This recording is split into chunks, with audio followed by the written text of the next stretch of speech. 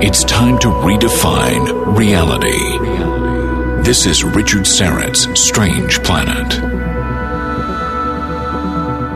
Thanks for inviting me into your home, your long-haul truck, RV, camper, taxi, your parents' well-appointed basement with the simulated wood paneling, electric fireplace, and the painting of dogs playing poker, your loft, that greasy spoon just off the interstate, and your cabin in the woods. Carlos Cagina is our technical producer, and Ryan White is our live stream producer. Please take a moment and subscribe to the YouTube channel, Strange Planet, and the Rumble channel, Richard Syrett's Strange Planet, if you haven't already done so. Coming up next week on the program, Whitley Strieber. Whitley is a noted contactee and an abductee. He's the author of over 30 best-selling books, including Communion and Superstorm, co-authored with the late Art Bell. I'm also hoping to have U.S. Attorney John O'Connor on the program next week to discuss the ongoing investigation of Special Counsel John Durham into the 2016 Hillary Clinton campaign and Hillary's role in spying on the Trump campaign and President Trump himself. This is not going away. It's starting to heat up again. You'll find out why. Durham has been quiet for a while, but he's really starting to connect the dots. And of course, the mainstream media is keeping very quiet. Remember this exchange, President Trump on 60 Minutes with Leslie Stahl? The biggest scandal was when they spied on my campaign. They spied on my campaign. There's no real evidence of that. Of course there is. It's all over the place. Leslie, Sir, they spied on my campaign and they got caught. Can I say something? You know, this is 60 Minutes, and we can't put on things we can't verify. You won't put it on because it's bad for Biden. We can't put on things we can't verify. Leslie, they spied on my campaign. Well, we can't verify It's been totally verified. No. It's been, just go down and get the papers. They spied on my campaign, they got caught. No. And then they went much further than that, and they got caught. And you will see that, Leslie, and you know that, but you just don't want to put it on the air. As a matter of fact, I don't know that. Okay. Later this hour, I'll speak with the former head of Alberta's Emergency Management Agency, who'll explain how governments across Canada did the exact opposite of what they were supposed to do in response to the pandemic. He calls it criminal negligence. David Redman will be here. He's worked with all orders of government and extensively with the private sector to develop emergency management in Alberta, Canada, and North America. And prior to his work with EMA, he had a 27-year career as an officer in the Canadian Armed Forces. So you'll want to be listening a little bit later this hour when Dave Redman joins me. While only rarely discussed and frequently dismissed as a mere curiosity, the mystery of the disappearing flu is actually one of the most important events of the past 2 years. Unpacking this mystery provides deep insights into the future trajectory of the SARS-CoV-2 pandemic, exposes the abject failure of the vaccines to control the pandemic, and puts the final nail in the coffin on futile public health measures like masks and social distancing. Get ready for more than a few surprises as you follow me on another deep dive into COVID mayhem. Julius Ruechel is the author of Autopsy of a Pandemic, The Lies, the Gamble, and the COVID Zero Con, and this new investigative report, The False God of Central Planning, The Mysterious Reappearance of the Flu, Natural versus Vaccine-Induced Immunity, The Inability of the Vaccines to Control the Virus, and Other Extraordinary Lessons About the End of the Pandemic. Julius, welcome. How are you? I'm great. Thanks for having me on. How are you? Great. It's a lengthy title, but very insightful. All right. So let's begin. What did happen to the seasonal flu these last 2 years? Well, that's one of the remarkable things about it is that I think it was around March is that it essentially just completely disappeared all around the world. And I mean, there's been lots of speculation as to whether it's whether the flu is COVID, but the actual flu tests continued without stopping. It's just that they all came back negative. And so, but there's a phenomenon that's called viral displacement or viral interference, where when you have an infection with one virus, that it essentially blocks infections with other viruses. And so that seems to be playing a huge role because it is a fairly new it's a novel virus. So our immune systems aren't used to this thing. So it's had such a huge outsized effect on our immune systems on so many people that viral interference effect has essentially, squeezed out the ability for all of these other viruses that are usually part of seasonal flu season to infect us. And why is that important then? Okay, so it's important because, well, as you mentioned in your introduction, I mean, one of the things that it shows is that like the masks and all of those things are not actually responsible for the disappearance of the flu, because the flu disappeared around the 30th of March. And here in Canada, the first mask recommendation didn't come in until the 20th of May. And it didn't become mandatory until I think the 18th of July. So when the health authorities are taking responsibility for that, that's not what's causing it. It's viral interference that caused that. But what's interesting is when you start going through all of the different countries, you can see now that the flu is starting to come back. And that shows you when the natural antibodies that from exposure are reaching a level where the flu is no longer, where COVID is no longer able to have such a strong effect on our immune systems. And that's what allows the flu then to come back into to start to circulate. So in countries that have high natural immunity, like Sweden, like South Africa, like Brazil, India, they've all got the flu back, whereas in Canada, it's not. And they're all reaching it, like once they cross around, 60, 70, 80% of the population that has some kind of antibodies to COVID, that's when the flu comes back. And in many of those places, it's before they've even reached any kind of high level of vaccination. Like in Sweden, deaths essentially plateaued somewhere around... I believe it was, when did I write down here? I think it was early last spring, March last year, and they've essentially stayed fairly flat ever since, because that's the point where they had the high natural immunity, and now the flu is back there. And why do those countries you mentioned, Sweden, Brazil, South Africa, India, why do they, I think you mentioned Brazil, correct me if I'm wrong, why do they have natural immunity? Well, the virus has been able to circulate so freely there, like the COVID virus has been able to circulate so freely that everybody has essentially been exposed to it. I mean, this is one of the big, the silly parts of this whole COVID debacle is everybody looks at COVID cases based on PCR tests.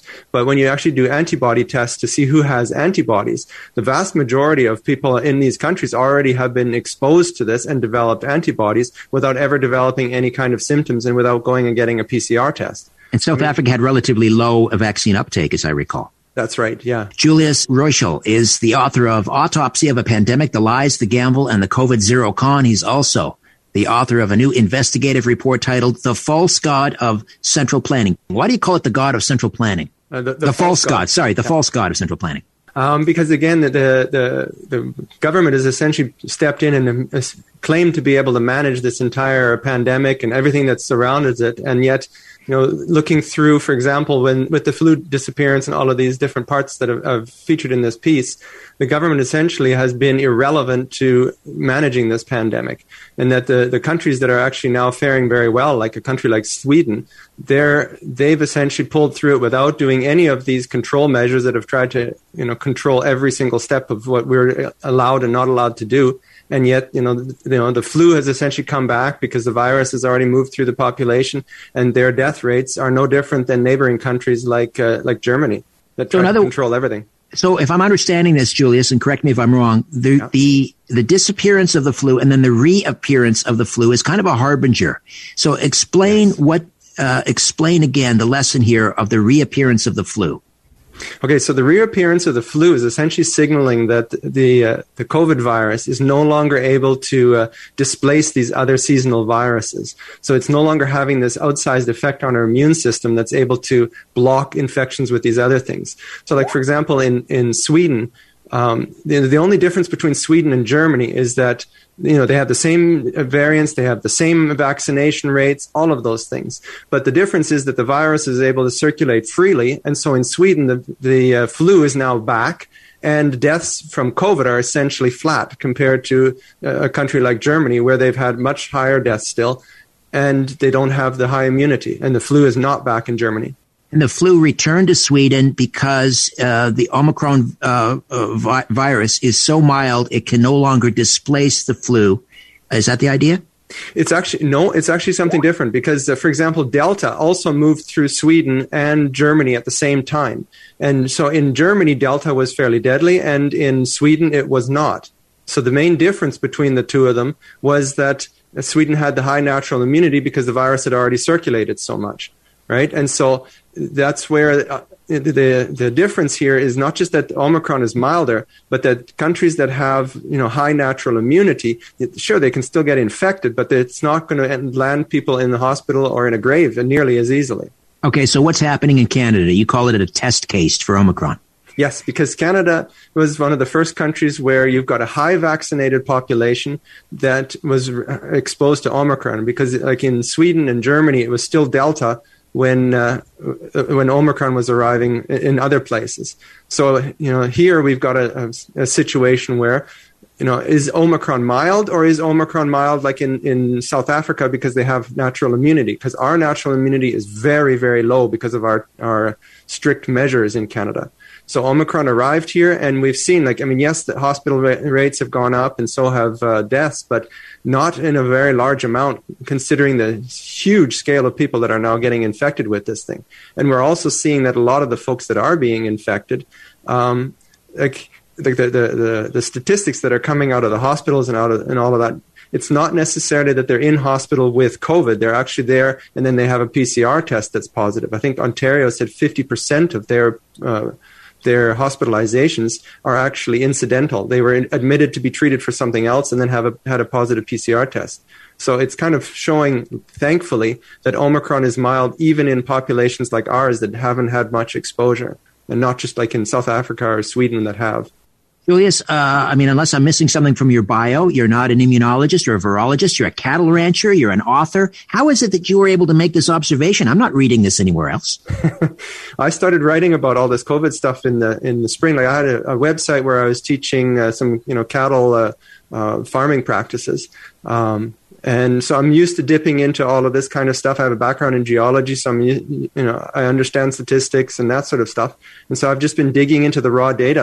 I'm looking at the government's raw data here. I'm not pulling any of these statistics off of anything else other than what's purely official put out by the statistics departments, but which is at odds with what the public health officials are saying in the media. Now, when we're talking about COVID, you say, new virus, but same role it's playing, particularly with the elderly. We used to call pneumonia an old person's best friend because it would take them quickly and, usually painlessly. That's right. So talk to me more about the COVID's role, old role as the old man's friend. If you look at in Canada, the year-over-year all-cause mortality, the number of folks that have passed away is essentially the same. And so what you see then from that is that essentially the same people that would have been dying normally from influenza and other seasonal viruses in the winter are now dying from COVID. So COVID has essentially pushed out the flu and is playing that exact same role of getting people that are in nursing homes or that are near the end of their life or have extreme vulnerabilities because of pre-existing conditions. And we see that very clearly in the epidemiology data. There's something like 1,000-fold difference in risk between somebody that's young and healthy versus somebody that's living in an old folks home, right? So just like influenza, the folks that are at risk from this thing are the folks that are already at risk from influenza and other seasonal viruses. They're folks that have immune systems that are weak and essentially shutting down at the end of life. Right. And we finally, after 2 years, had the director of the CDC, Rochelle Walensky, hide out on a Sunday chat show where nobody watches to finally admit that up to 75% of all COVID deaths in the United States were with COVID and up to 4 serious comorbidities. Julius Ruechel is the author of Autopsy of a Pandemic, The Lies, the Gamble, and the COVID Zero Con. How can people read the full report? If they come to my website at www.juliusruechel.com, everything is there. All right, and we'll spell it. It's Julius, and then Ruechel is Ruechel. Ruechel. JuliusRuechel.com. One of the big mistakes that was made, you say, is totally underestimating how many people were exposed to SARS-CoV-2. That's you right. give the example, actually, of white-tailed deer in the state of Iowa. Explain. It's extraordinary, actually, that the last winter, I guess through the various hunters and whatnot that were harvesting deer, they started doing PCR tests to kind of get a survey of what the deer population, how many of them had been exposed to COVID. And 80% of them already had exposure during that one winter. I mean, it really shows you how quickly this virus will, spread through an entire population. And yet the forests there were not filled with coughing and dying deer. So again, the vast majority of them are just fine and were probably asymptomatic, but now have antibodies and had some kind of exposure. Okay. And so because our public health officials and politicians were unable to sort of appreciate this point, how quickly it spreads, what's the takeaway then? The takeaway is that, what should have happened last year, like in 2020, or not last year, but 2 years ago, is that the vulnerable population should have been advised to voluntarily isolate themselves for the first big wave that came through, and allowed the rest of us who are not going to be likely to have any kind of severe outcomes to be exposed to this thing, have our, asymptomatic or mild flu that, it's playing the same role of a seasonal flu, or similar to a seasonal flu virus. And then most people would have had antibodies, and that would have starved the virus of hosts so that the vulnerable would have been able to get back to their lives and not have to worry about sheltering and hiding away. But instead, they've essentially been, trapped away from society at risk for 2 years because the rest of us were not able to get exposed to this thing. In other words, they did everything wrong. Exactly. And I mean, the idea of waiting for these vaccines has been insane because, as I said, it made everybody have to wait for 2 years that's vulnerable. And as we're seeing now, the vaccines are actually not what's causing look at, Germany versus Sweden, where Germany is had high issues with the Delta virus despite high vaccination rates. And Sweden, which had high natural immunity, had no more dying anymore because they allowed the virus to circulate freely. So the idea of this vaccine being the savior, the exit out of this whole entire disaster, has been actually the cause of a huge amount of unnecessary suffering and hasn't achieved anything. Well, here's the frustrating part, Julius, and the tragic part is all of the 10 provinces and 3 territories, they had a pandemic emergency pandemic plan in place, and all of them, every single province and every territory, through those perfectly good plans, which talk about things like focus protection. They talk about, protecting the vulnerable, but maintaining societal cohesion and keeping things open and keeping the economy open. They were thrown out the window. Why do you suppose they did that? I think it began with a hysteria that everybody just absolutely panicked and threw out. I mean, at the heart of this is the Charter of Rights and Freedoms, that when you have individual autonomy, that provides a hard limit on how far the government can go in a panic situation. That should have been the last check and balance. This is, well, you can recommend things to us, but you can't take away our rights. Because the moment that you do that, you stop the discussion that would have been able to solve this, to sort of diffuse the panic and get people from different points of view to be able to speak about things. Instead, that was tossed out the window, and there's this entire, there's kind of an idea that's been growing more and more that the government is meant to manage everything in all of life. And they've, they injected that idea into the management of this pandemic as well, where they tried to, control everything and save the world. And in the process, they made a real hash of it. Saskatchewan has finally come around. They're going to drop all mandates by the end of February. Here in Ontario, our premier is doubling and tripling down, much like the vaccine. If you were sitting around the science table, and, just spending 15 minutes with me, it's very clear to me, a cattle rancher and an author, you have far more common sense than any of the people sitting around the science table. What would you advise the premier to do at this point? They have to drop everything. I mean, ultimately, Section 1 of our Constitution says you cannot take away people's rights without, an actual in front of a court weighing of the evidence to justify it. And that's never been done. So from a legal standpoint, this all just needs to collapse instantly. But as far as from a management point of view, the rest of us need to go about our lives, and the folks that are vulnerable need to voluntarily based on their own assessment of risks and priorities, be advised to shelter at home until these waves last, 6 to 8 weeks at most. Things are already starting to come down here now with Omicron. Let them know, stay away from folks for a few more weeks, and then we can all go back to our lives. And so that, the focus needs to be protecting that small percentage of the population that really is vulnerable, because we know who they are. I mean, they have an outsized, 1,000 times more risk than the rest of us. They need to be, and many of them are already in a nursing home behind a wall. You just have to close the doors. In many cases, in previous flu waves, you actually have the option of having the caregivers that are there live inside the nursing home so that the doors just do not open. So that's how they already have a lockdown that's permanently in place that really is enforceable by closing the door and leaving it closed. So I think that's the point that has been missed by our health authorities that have managed us instead of the vulnerable. Cattle ranchers and truckers, if only you could run this country. Julius Ruechel, juliusruechel.com, ruechel.com. Back to more of my conversation with Julius Ruechel after these.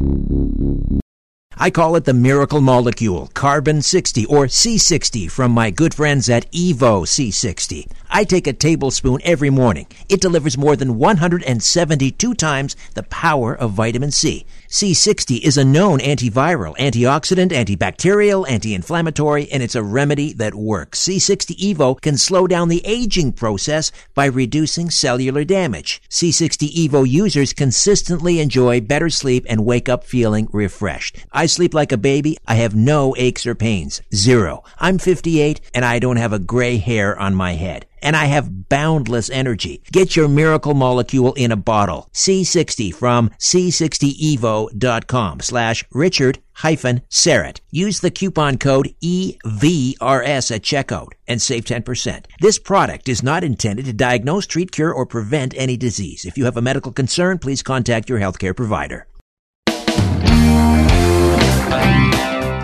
You can become an official Patreon supporter of my work here at Strange Planet Productions by donating a monthly amount through patreon.com/Strange Planet. Patreon.com/Strange Planet. There are several tiers to choose from. Pick which one is right for you, but any monthly amount is greatly appreciated. As a sign of my appreciation, you can have your name mentioned on air during my weekly radio show, or you could have your name included in a crawl on my YouTube channel live stream. You could also receive episodes of my old podcast, The Rock and Roll Twilight Zone. This critically acclaimed podcast, produced in partnership with Chris Jericho, is not currently available anywhere else. If you enjoy this podcast or my weekly radio program, The Conspiracy Show, you can really get behind me and my work by donating once a month at patreon.com/Strange Planet. Patreon.com/Strange Planet. Ladies and gentlemen, the captain has turned on the fasten seatbelt sign. We're now crossing a zone of turbulence. Please return your seats and food trays to their upright position and make sure your carry-on luggage is safely stowed. You're about to leave everything you know behind. This is Richard Serrett's Strange Planet. Strange Planet.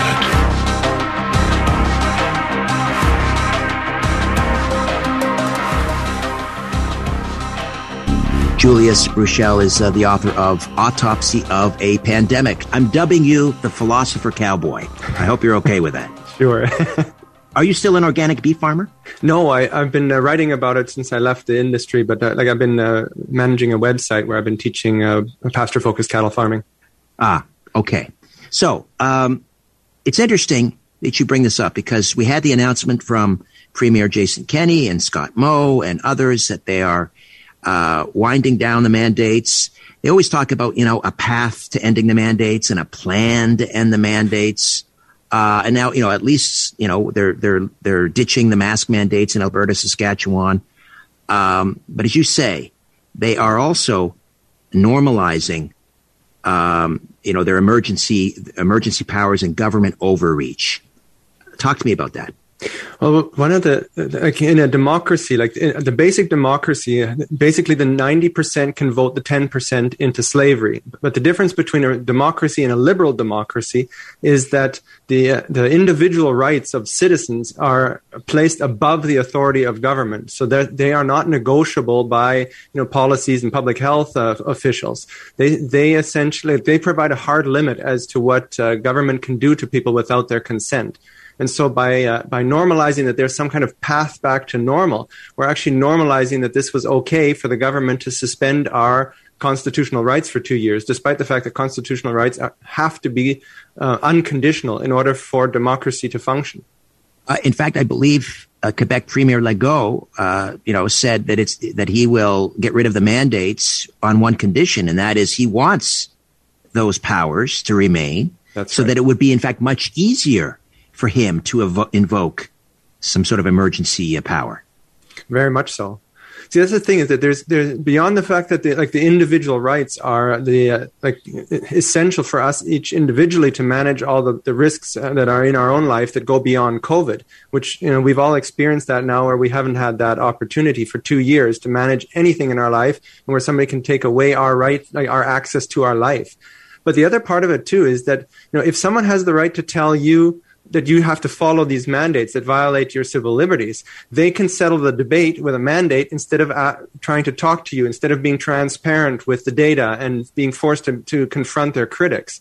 And so I think that's like when the mandates rolled out in March of 2020, at that point, we saw all the debate and all the transparency that's supposed to be at the heart of our democracy, just essentially evaporate. All of a sudden, the politicians, they could allow you to speak in a corner somewhere, but they could still force you to do something. So they haven't actually been forced to face their critics and be transparent about the data that they're working off of. And the same thing goes for the scientific institutions. Like the moment that you make rights conditional, the public health authorities and the scientists haven't had to face any of the critics that are pointing out mistakes that these people are making. So individual rights are actually the cornerstone of a functioning democracy that forces everybody that participates in the system to be transparent and to engage with critics. Like it prevents people from hiding in an echo chamber, because all of a sudden they have to talk to those people that don't agree with them if they want them to play along with their rules. Have you heard anything from any of the premiers when they were announcing the end to these mandates to suggest that they were also willing to give up these emergency powers? Well, each one of them is talking about, either Omicron is mild, or they talk about the fact that, maybe the benefits outweigh the risks. And so they're kind of legitimizing that this is the path out of this. I mean, it's sort of like, when you legitimize that the majority can vote its way into somebody's life, it's sort of like saying, well, if my liver, my kidney, my lungs, my pancreas, etc., if I can save 6 people, then it's justified for me to be put on the operating table and have them all extracted, because there's a greater benefit to society. So that's kind of the legal principle that's actually being normalized here, is that as long as the opinion poll or the technocrats and the elites say that it's reasonable, they can essentially do this to us unlimited at any time. JuliusRuechel.com, JuliusRuechel.com. JuliusRuechel.com. His latest article is a good one, and he's also the author of Autopsy of a Pandemic. And he writes in his latest article, again, liberal democracy was built around the principle that individual rights must be unconditional. In other words, they are meant to supersede the authority of government. Consequently, individual rights, such as bodily autonomy, were meant to serve as checks and balances on government power. They were meant to provide a hard limit to what our governments can do to us without our individual consent. If the government cannot override your rights to bend you to its will, then it will be forced to try to convince you by talking with you. That forces governments to be transparent and to engage in meaningful debate with critics. Your ability to say no and to have your choice respected is the difference between a functioning liberal democracy and authoritarian regime. So it would appear, Julius, that we have lost our checks and balances. Is that because our charter has proven to be practically worthless? Yeah, it's remarkable the way that the courts and the politicians have essentially, thrown out all the principles at the heart of the Charter. I mean, they're finding ways to, reinterpret the words in order to legitimize this. But the principles at the heart of it are just being steamrolled left, right, and center. So, what is the problem? Is it what I call the weenie clause, Section 1? I think that's part of it. Although the weenie, like the Section 1, the weenie clause, yeah, it's meant to have all sorts of, it's called the Oak test, where in order to be able to temporarily restrict some of our rights for some kind of emergency, there needs to be a public weighing of all of the evidence to show that it's overwhelmingly in the favor of limiting the rights. And I mean, the Oaks test is what it's called, and it's like a very burdensome process that was never done.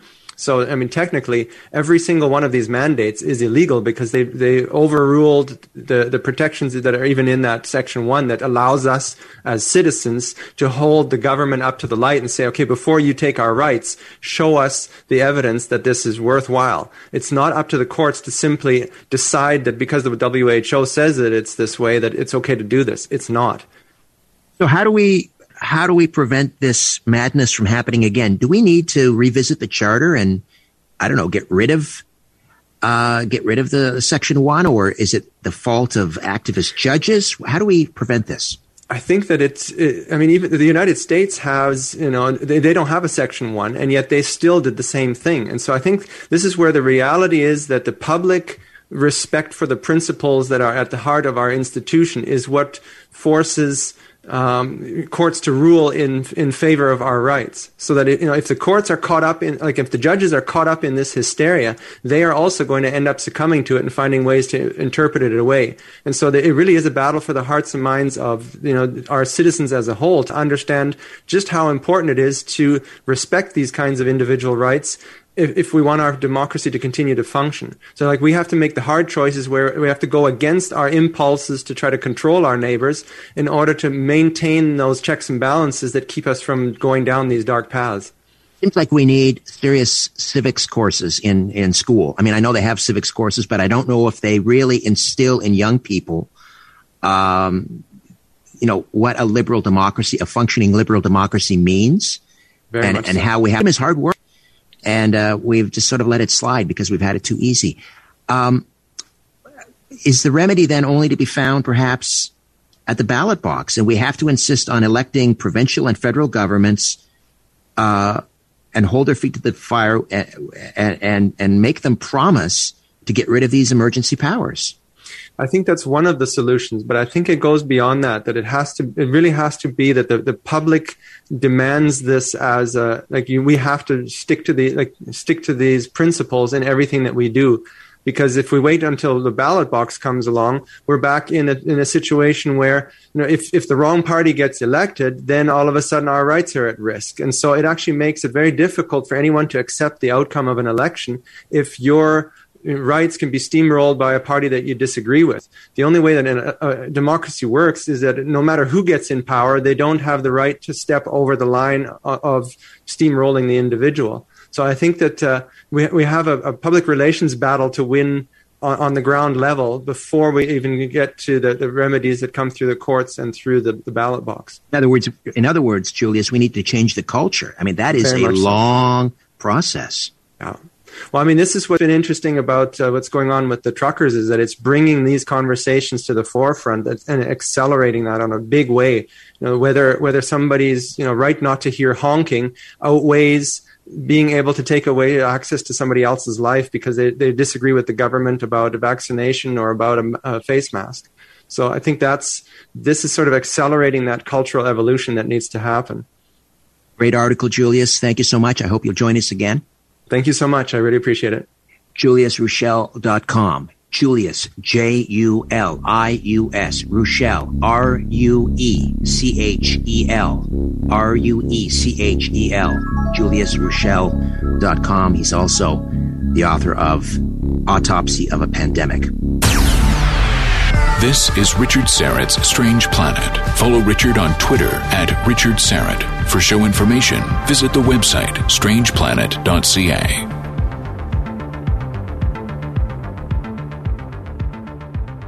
If you're a fan of this radio program and the Strange Planet podcast, why not show it off by wearing Strange Planet apparel or drinking from a Strange Planet mug? Check out all the great Strange Planet merch in my Strange Planet shop. Just go to the website, strangeplanet.ca, and click on Shop in the menu. There's a huge selection of men's and women's t-shirts. You like crop circles or the Mayan calendar? Got you covered. Are you into the Anunnaki? Wait till you see these designs. My favorite right now, lions do not lose sleep over the opinions of sheep. And one of our best sellers right now, Truth Gets You Crucified on the front and a passage from Matthew chapter 23 on the back. So many great t-shirt designs, I don't know where to begin. There's women's leggings and tote bags and, of course, mugs. Great gifts for family and friends who listen and love this show. My Strange Planet shop. Visit today and often. Just go to strangeplanet.ca and check it out. It's time to try the tea everyone's talking about. Nothing does what Life Change Tea does. They have no competition. Life Change Tea helps support a healthy body. It tastes great and leaves you feeling refreshed every day. I can't get enough of my pomegranate super tea. I brew 2 gallons at a time and let it steep in the fridge overnight, enough to last me the entire week. And every morning I have a 16-ounce glass of this amazing GMO non-caffeinated herbal tea. It keeps me regular by providing a gentle cleanse every day. I'm never gassy or bloated, and good health begins with a healthy gut. This pomegranate super tea is not available in any store. You need to go to getthetea.com. Go to getthetea.com. Use the code UNLIMITED, and all your orders ship for free. All of them. It's time to get your tea from getthetea.com. This is disturbing. An embalmer has been alarmed by mysterious blood clots in vaccinated people, amid indications from many different sources of a dramatic rise in the sudden onset of serious illnesses following COVID-19 vaccination. A veteran embalmer, this is in the U.S., a veteran embalmer is reporting that he and more than a dozen colleagues in the industry have been noticing strange blood clots in most of their cases. Richard Hirschman, with more than 20 years of experience in the funeral industry in Alabama, says that in mid-2021, he began noticing odd blood clots in arteries and lungs he had never seen before. In an interview with Stephen Kirsch, Hirschman said that last month he found that 65% of his cases exhibited the clots. He told Kirsch that every one of the 15 people in the industry with whom he has spoken have observed the same alarming trend. So this interview with Stephen Kirsch. Kirsch is a Silicon Valley entrepreneur who's applied his skills in data analysis to the pandemic, and he's formed a group called the Vaccine Safety Research Foundation, and he serves as the executive director. So now I guess he's got maybe a YouTube channel, and he's interviewing people, one of whom is this Richard Hirschman, an embalmer, 20 years experience in the funeral industry. Hirschman said that with only one exception, he hasn't seen any cases in which the strange clots were seen in an unvaccinated person. The exception was an unvaccinated person who had received a transfusion. Kirsch notes the Center for Disease Control and Prevention contends that nobody has died from the COVID vaccines. But overall, Hirschman has seen the strange blood clots in more than 50% of his cases. And in January, 37 of his 57 cases, 65%, had the suspicious clots. Hirschman said that 15 peers with whom he had discussed the issue see the same phenomenon but won't speak out publicly. PolitiFact challenged Hirschman's belief that the blood clots are caused by the vaccines. Fact-checker Nassim Ferdowsi, who has no medical experience, said she was told by an embalmer in Phoenix, Arizona, that dark clots have been found in COVID victims long before vaccinations were available. However, the clots Hirschman is observing are white fibrous material. And Kirsch pointed out that the number of COVID deaths in Houston County, Alabama, where Richard works, is minuscule. In January, for example, there were 9 recorded COVID deaths in the county. But Hirschman had 37 cases that month with the clots. If these clots were caused by COVID, it's highly likely someone would have spotted it before 2021 and done a similar video, Kirsch wrote. An embalmer alarmed by mysterious blood clots in vaccinated people. I mentioned next week on the program, Whitley Strieber will be here. Someone else I'm working on. He's been with us before, U.S. Attorney John O'Connor. And John O'Connor was Deep Throat's lawyer, Deep Throat from Watergate, who was later identified as Mark Felt. And John O'Connor would later go on to represent Felt towards the end of his life and his family. So O'Connor, I want to get him on to talk about this. This is not getting any play in the mainstream media, not surprisingly. Special Counsel John Durham, remember him? Yeah, you probably had forgotten. He's still around, still keeping his head down, doing his knitting, trying to piece together this whole Russian collusion fraud and who was behind it. And Durham says he's building a case to show the technology executive with whom an indicted Democratic lawyer on the payroll of Hillary Clinton's campaign was working to build a Trump-Russia collusion narrative, and they gained access to internet traffic at the White House to try and obtain dirt on former President Donald Trump.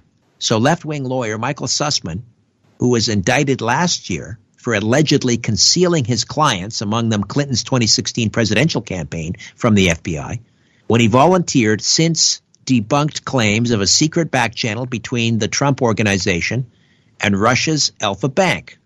Remember that? And Trump went on 60 Minutes with Leslie Stahl. It said, the Clinton campaign is spying on me. And Leslie Stahl denied. There's no evidence. Stop saying it. You can't say that. Durham revealed in a Friday court filing that he has evidence that Sussman's other client, dubbed Technology Executive 1, but known to be former New Star Senior Vice President Rodney Jaffe, exploited domain name system internet traffic at a particular healthcare provider, which was likely Spectrum Health, Trump Tower, Trump Central Park West apartment building, and the executive office of the President of the United States. They spied on Donald Trump as sitting President of the United States.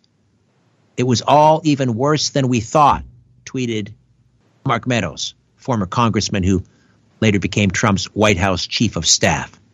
This is huge.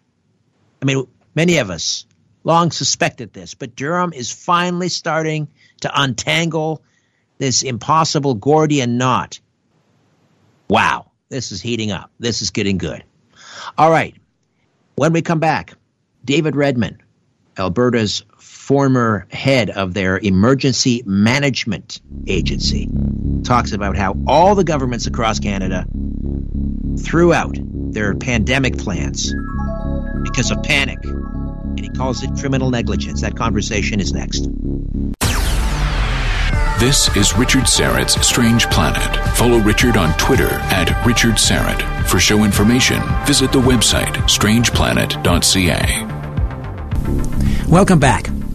Every Canadian province, all 10 Canadian provinces, all 3 territories, had a perfectly fine pandemic preparedness plan in place before COVID, prior to 2020. Ontario had one going back to 2013. British Columbia 2014, Alberta 2014, Newfoundland going back to 2007, New Brunswick 2006, Nova Scotia 2013, Nunavut. How do they compare, these pandemic plans we had in place prior to COVID? How do they compare to our actual pandemic response today? David Redman is a retired Canadian military lieutenant colonel, the former head of the Alberta Emergency Management Agency, and a senior fellow at Frontier Center for Public Policy. David, welcome. How are you? I'm outstanding. How about yourself? We're all hanging in as best we can. When you were the head of the Alberta Emergency Management Agency, what was your responsibility? As the head of an emergency management agency, you're responsible for looking at all hazards that might affect a province and for developing an intelligence system to monitor any and all hazards, and then to develop plans that will address each of the hazards that are applicable to your province or territory. What led to all of these provinces suddenly enacting these pandemic plans? Was it in reaction to SARS from 2003? No.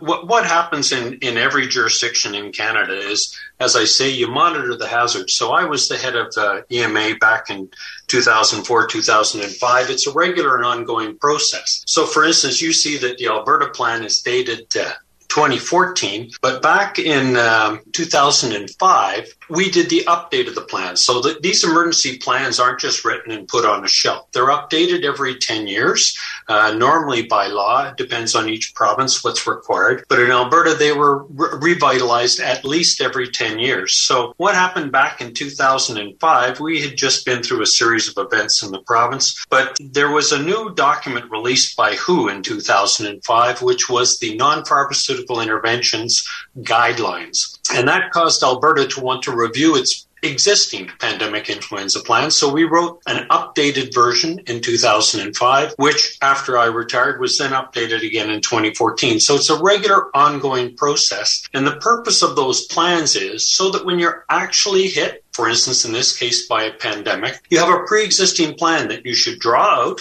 look at the exact virus that's hit you, because these were generic for all types of viruses, look at the specifics of the virus that you're encountering, and it allows you to then very quickly tailor the plan, release it to the public in a full written format, and then to actually implement that plan step by step. And with all that pre-work done, it allows you to do correct decision-making right from the start, but with a full governance task force. Were these plans designed only to address things like public health and, let's say, health sector communications, outpatient care, immunization, or did they look at the society as a whole, the functioning of society as a whole? Let me use the Alberta plan as an example, and you can make your own determination. There was 4 goals, overarching goals, the must-dos in the Alberta plan dated 2014. The first was to control the spread of the disease and reduce the illness by providing access to appropriate prevention measures,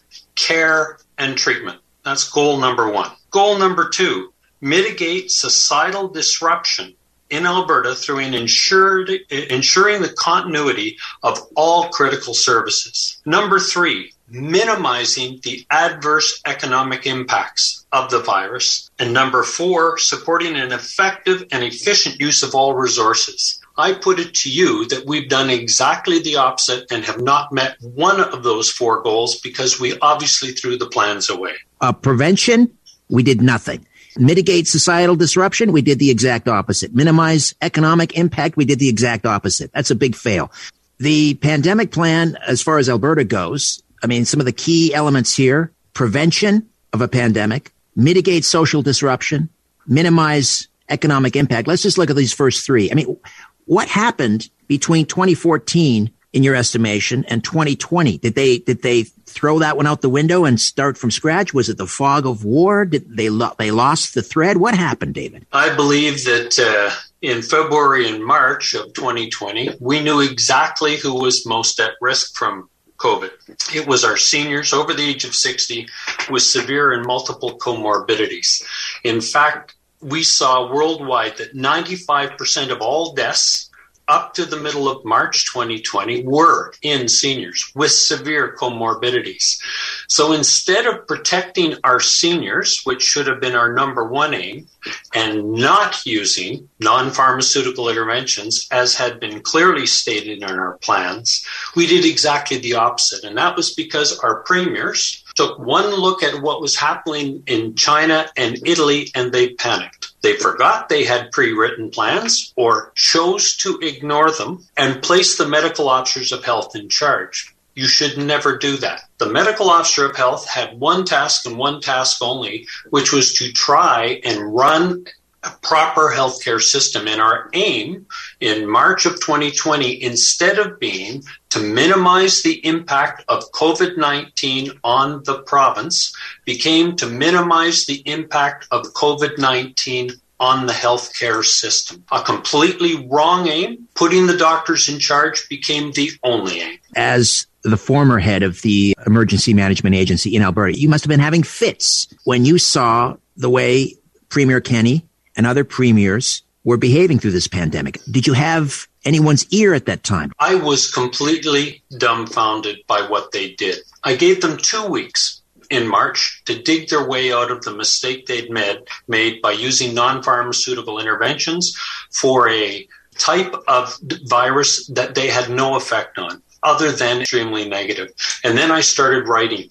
I wrote all 13 premiers. I wrote them 12 letters over 12 months, begging them to give me a 2-hour call, to step back from what they were doing, or to at least let another voice into their office to explain why the use of non-pharmaceutical interventions are A, not effective, but B, extremely, and we've seen results of that. But we knew that in September of 2019, WHO had just updated every 5 years the document on non-pharmaceutical interventions that we had first used back in 2005. It was very clear that for this type of virus, you should not use what we now call lockdowns, which is in fact a broad sweep of non-pharmaceutical intervention. So to try to stop and listen to somebody with a completely different point of view. When they ignored me for 12 straight months, and that's 13 out of 13 premiers, I wrote a position paper, which you can find on Frontier Center for Public Policy, which I published on the 1st of July, Canada's deadly response to COVID-19, in which I state that it is criminal negligence what we have done by our premiers, MOH, and the Prime Minister. That was my next question. I was going to ask about criminal negligence. You know, we can excuse maybe, perhaps, some panic for the first couple weeks, but not after 22 months. So panic no longer explains it. Absolutely correct. I've been talking about a reckoning that must happen after all, when we finally crawl out from under this mess. There must be a reckoning. I don't know what you want to call it, a truth and reconciliation panel or criminal proceedings. I don't know. But what is the remedy after, I remember when after SARS and the doctor said, we learned so much from this, and the politicians, we learned so much. And when we first heard about SARS-CoV-2, they said, that's all right. We got this. We learned so much from SARS. They learned nothing, obviously. But what is your remedy after we finally get out from under this? What should be the reckoning? It's going to take a while, because the first thing we need to do is walk back the fear.